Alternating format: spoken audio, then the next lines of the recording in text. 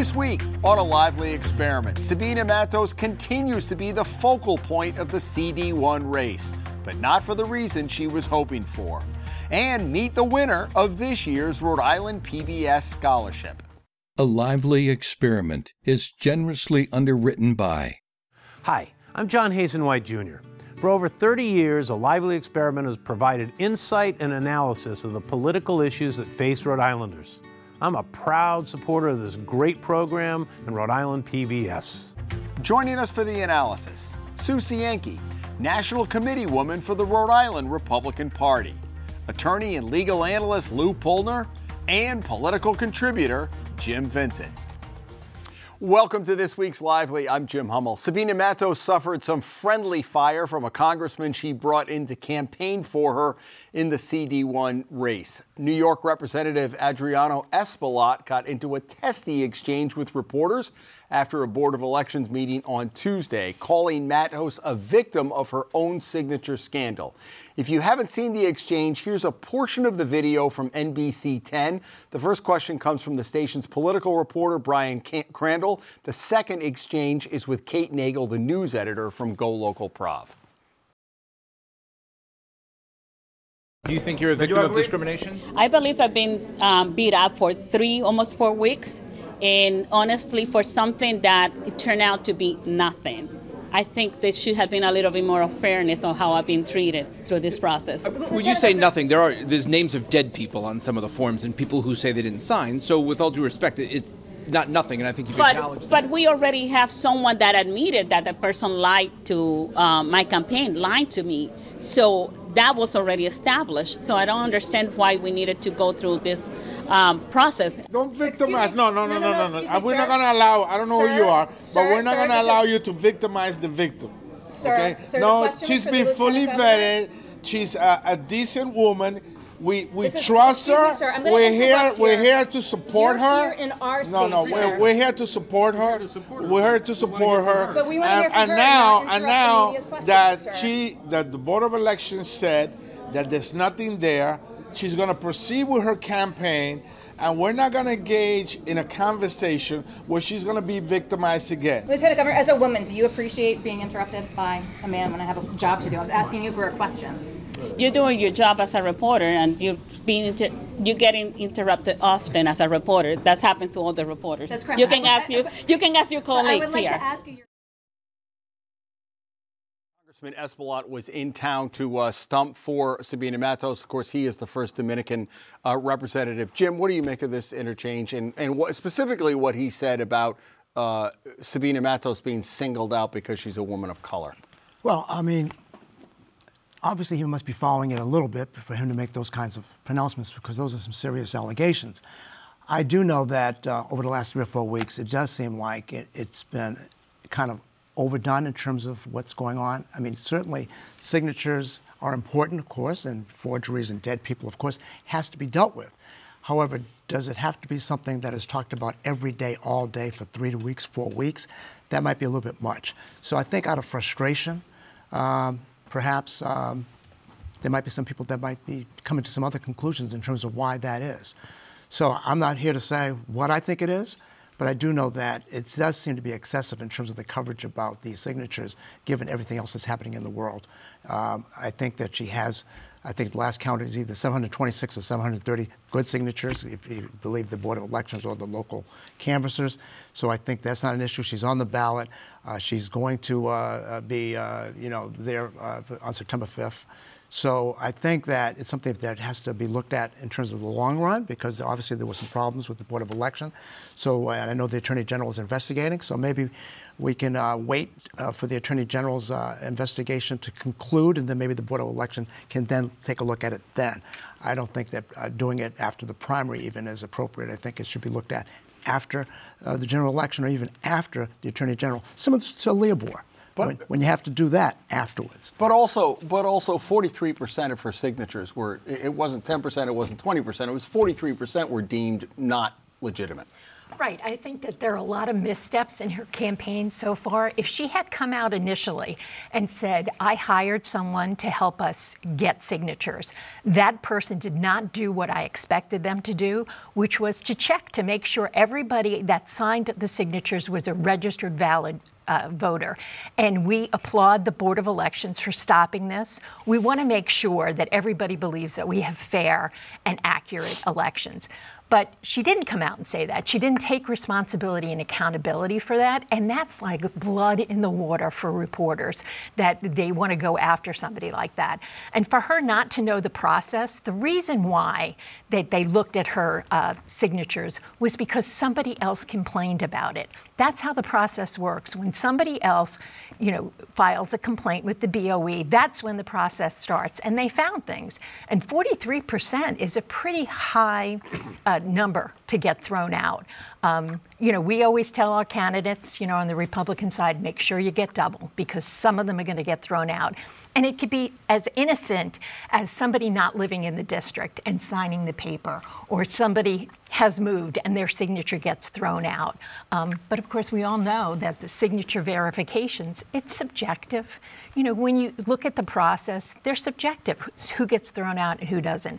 But I think her biggest mistake was not coming out right away and saying, hey. And taking full responsibility. Taking accountability for it.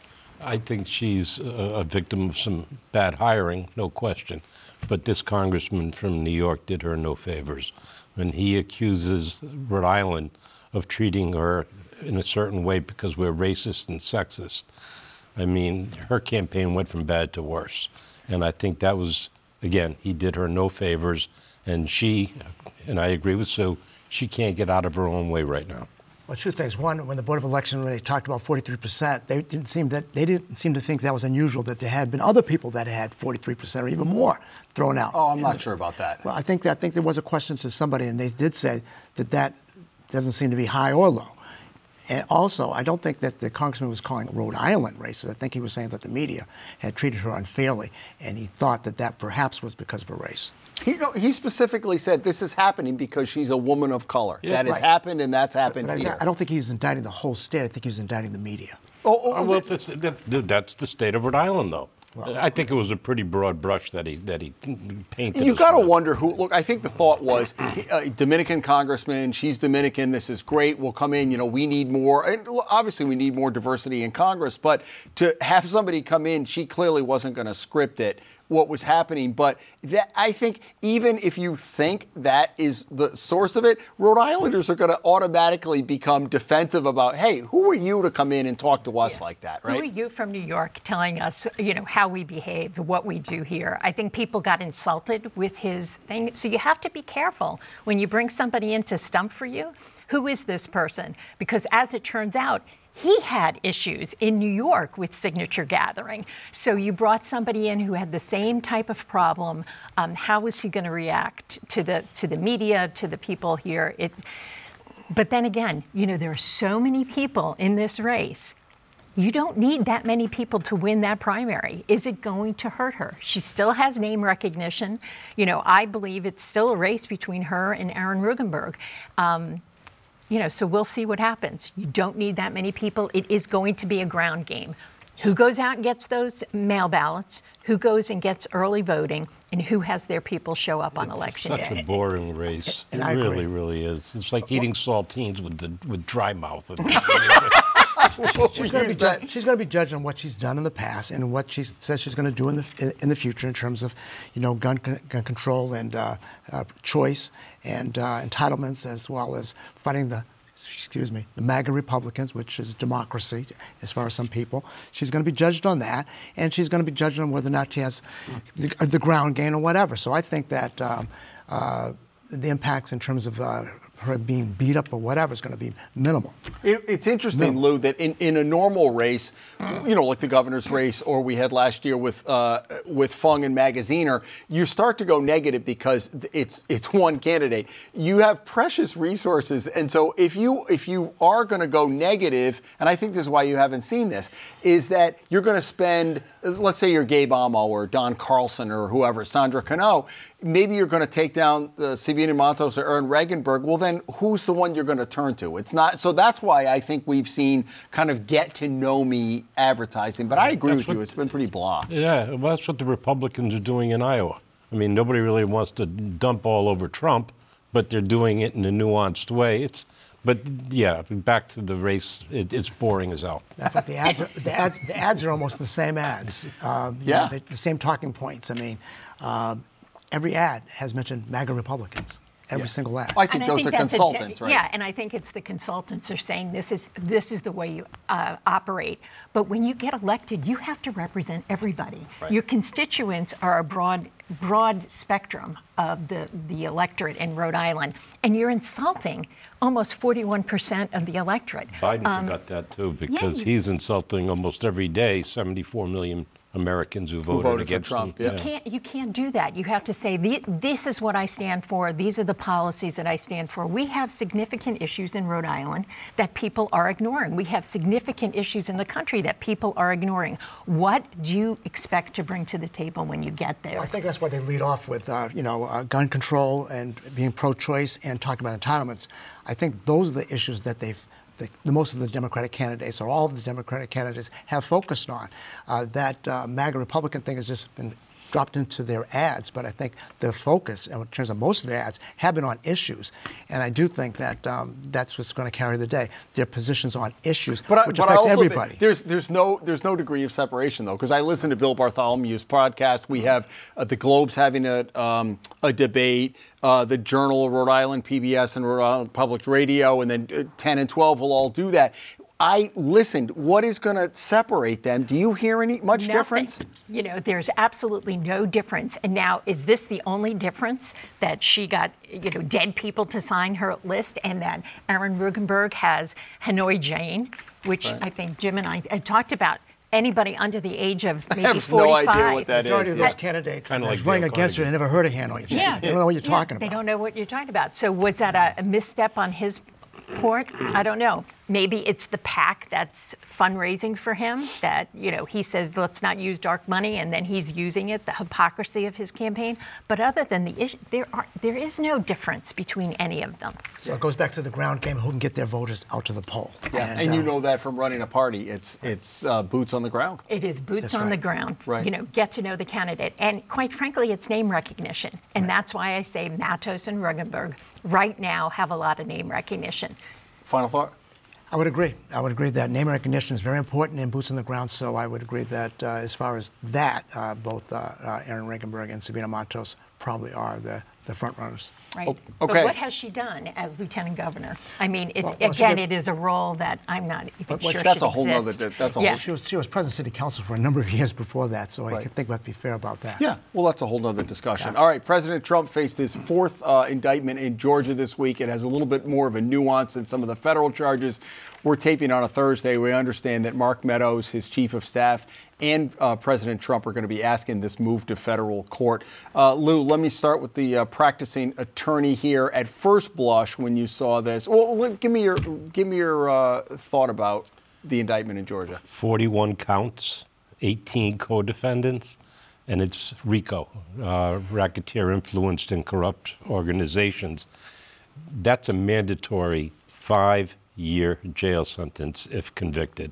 And I'm not saying that he will be convicted, but there's a lot of stuff that smells about some of the things he did post-election in 2020.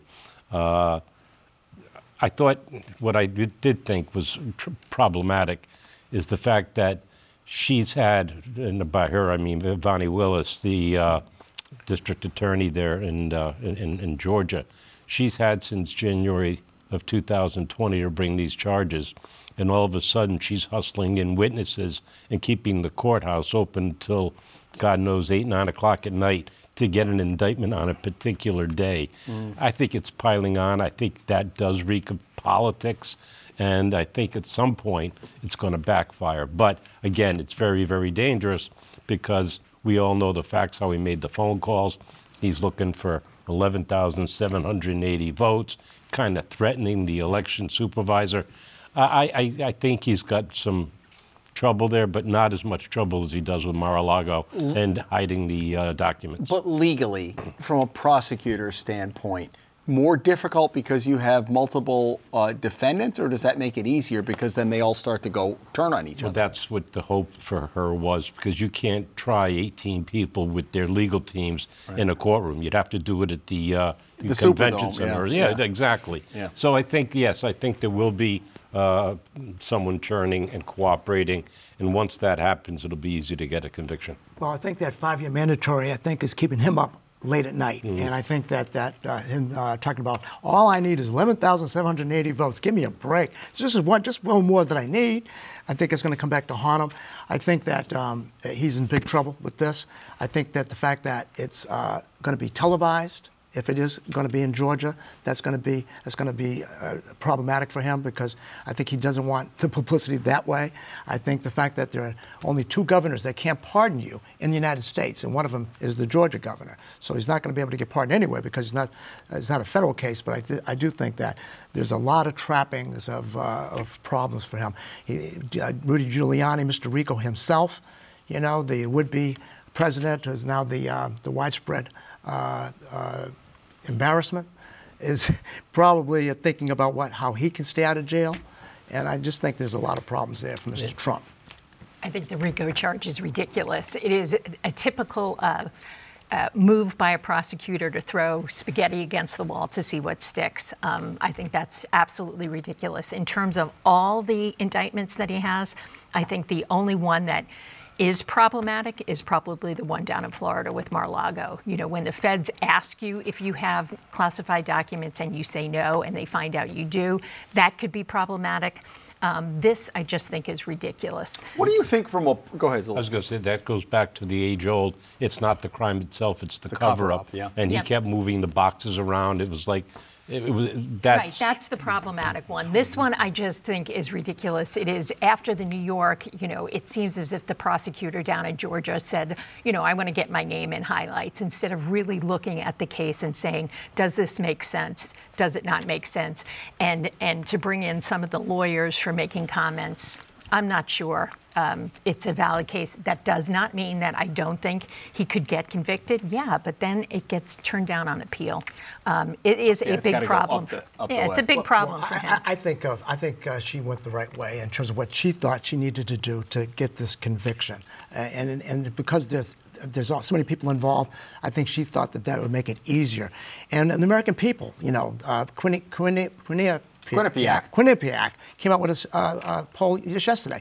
57% of the American people thinks he should be found guilty of a federal charge. They think he's guilty already. But of a federal charge, you're right. And the one down in Mar-a-Lago is a federal charge.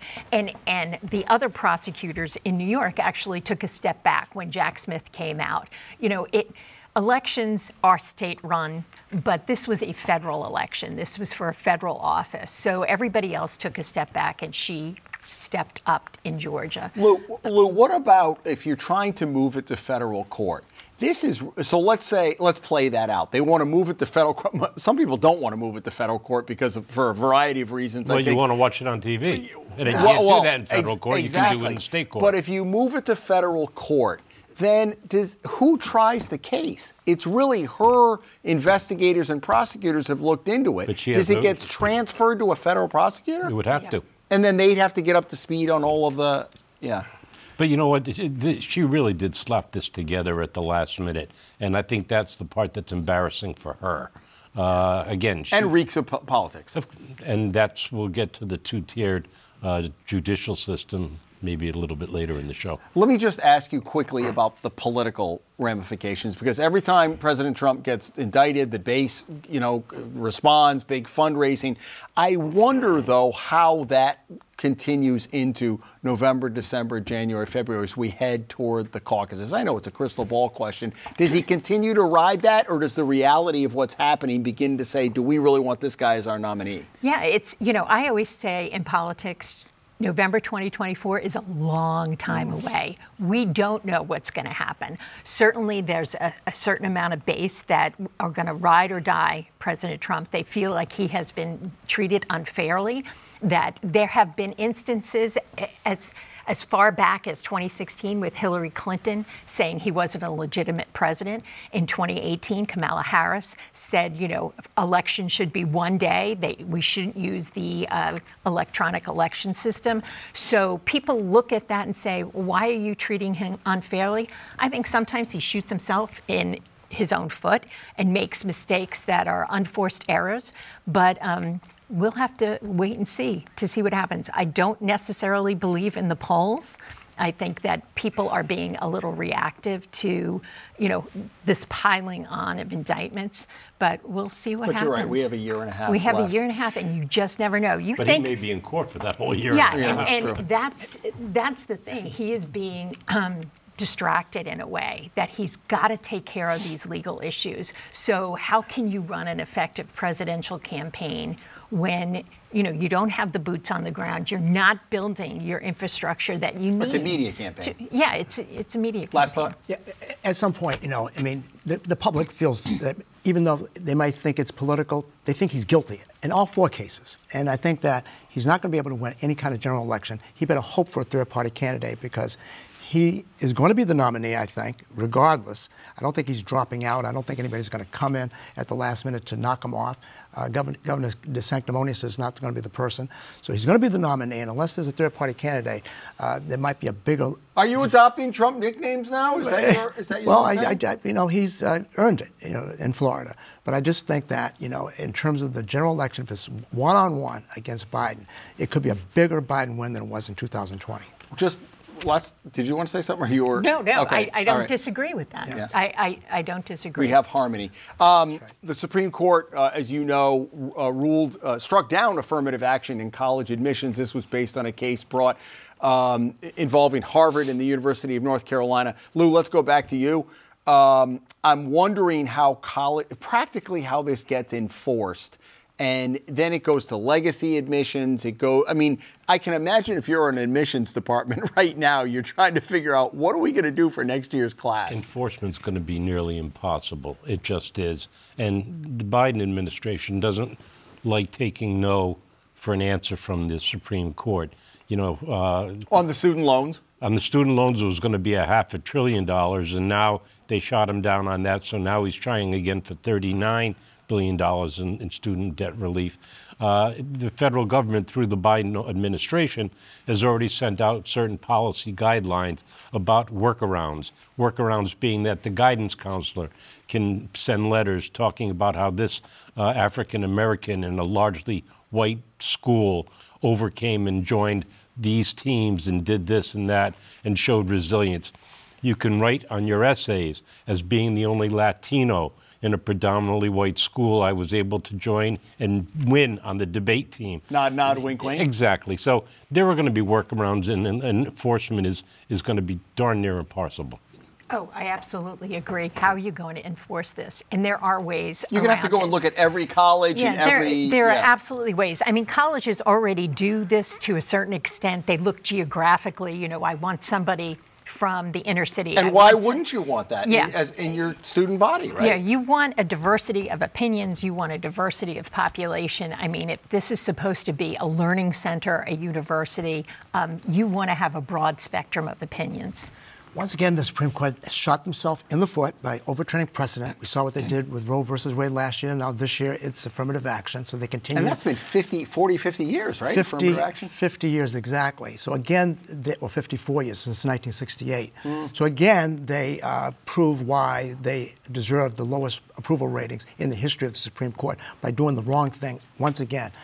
I'm a beneficiary of affirmative action, and I know the importance of that program and how well it has worked over the last 50 years. That doesn't make it constitutionally correct, though. Like Roe versus Wade, that court back in '72 said it's okay to kill a fetus or a living child. Where in the Constitution did that come from? Where in the Constitution does it say that you can reverse discrimination? Quickly, we're running out of time. I'm sorry. As far as I'm concerned, they used affirmative action in terms of legacy. They use affirmative action in terms of getting foreign students, getting people in the band or whatever. This is one of many factors. It is not a quota system, so I don't think that this constitutional thing really matters in this case because they've been doing it. All right. I wish we could continue this, but unfortunately we are out of time. It's a quick show. Lou and Jim, and Sue, we'll continue this afterwards. Lou really wants to go at this, so maybe we'll do this after the show.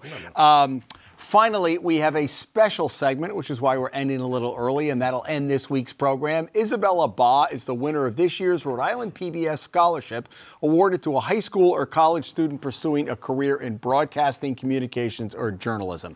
Isabella, the sixth winner we've had, is a graduate of Cranston East and begins her freshman year later this month at Rhode Island College. I had a chance to speak with her last week. And we are back with Isabella. Welcome to Rhode Island PBS.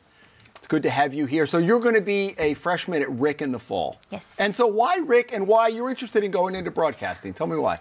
Well, when I was touring RIC, I really liked the homey feel of it. It reminds me of my high school, which I have a really deep connection with. And as to going into communications and broadcasting, I did the morning announcements at my school, and I really enjoyed it. That's good. Yeah, all the newest stuff. So this is a very wide field, and as you know, it's changing. I wonder, college, so much of college is kind of figuring out what you want to do. Do you have a game plan in your mind, or are you going to, when you get to college, you're going to figure out, well, maybe I'll go this path or this path? What do you think? I think for me, it's always just been joining extracurriculars, and that's what's helped me figure out what I like, being hands-on with a lot of the stuff, like doing the morning announcements, like I said. But I think once I go into college, just joining extracurriculars like Anchor TV, maybe the news station at RIC, that would help me kind of figure out what I want to do and what I want to maybe possibly be in the future. You have an impressive resume, not only senior class president, National Honor Society, I'm embarrassing you, I know, captain of the tennis team and doing the announcements. So much of high school and college is time management. How do you get all of that in a day? I honestly don't know. I mean, if you really love something, then you'll figure out how to make time, especially when it comes to managing how much time you want to put into all of your extracurriculars. I mean, for me, it was mostly things just worked out, Like I joined a club and then I just talked to people and then we kind of figured it out along the way, and that's how it all fell. What about this industry, communications and broadcasting? It's changed a lot. What is it that interests you and makes you want to go into it? I think for me, being involved and meeting a lot of people just kind of helped me become more interested in communications. I think communications is all about connecting with people and getting to know people, and I feel like I'd be exposed to a lot of people. Do you feel as you watch the news, is that something you think, hey, I could be out there doing that? Definitely. I mean, I love being in front of crowds. I have a background in theater. I mean, I've done a lot of speeches, and I really like getting reactions from people, being in front of live audiences. It makes me happy, and it feels just like me. College is a daunting task financially for a lot of people. This is a lot of money over 4 years. What does that mean to you? What will that allow you to do? For me, it just means freedom and to be able to focus on my studies and not have to worry about, how am I going to balance two jobs with a busy schedule, especially being a college athlete and playing tennis. And I think for me, it means a lot because people believe in me and they believe that I'm going to be going off to achieve big things. Great. Well, we certainly believe in you, and congratulations. We look forward to great things from you. Thank you so much. All right, folks, we will be back next week. We hope you can join us as the lively experiment continues.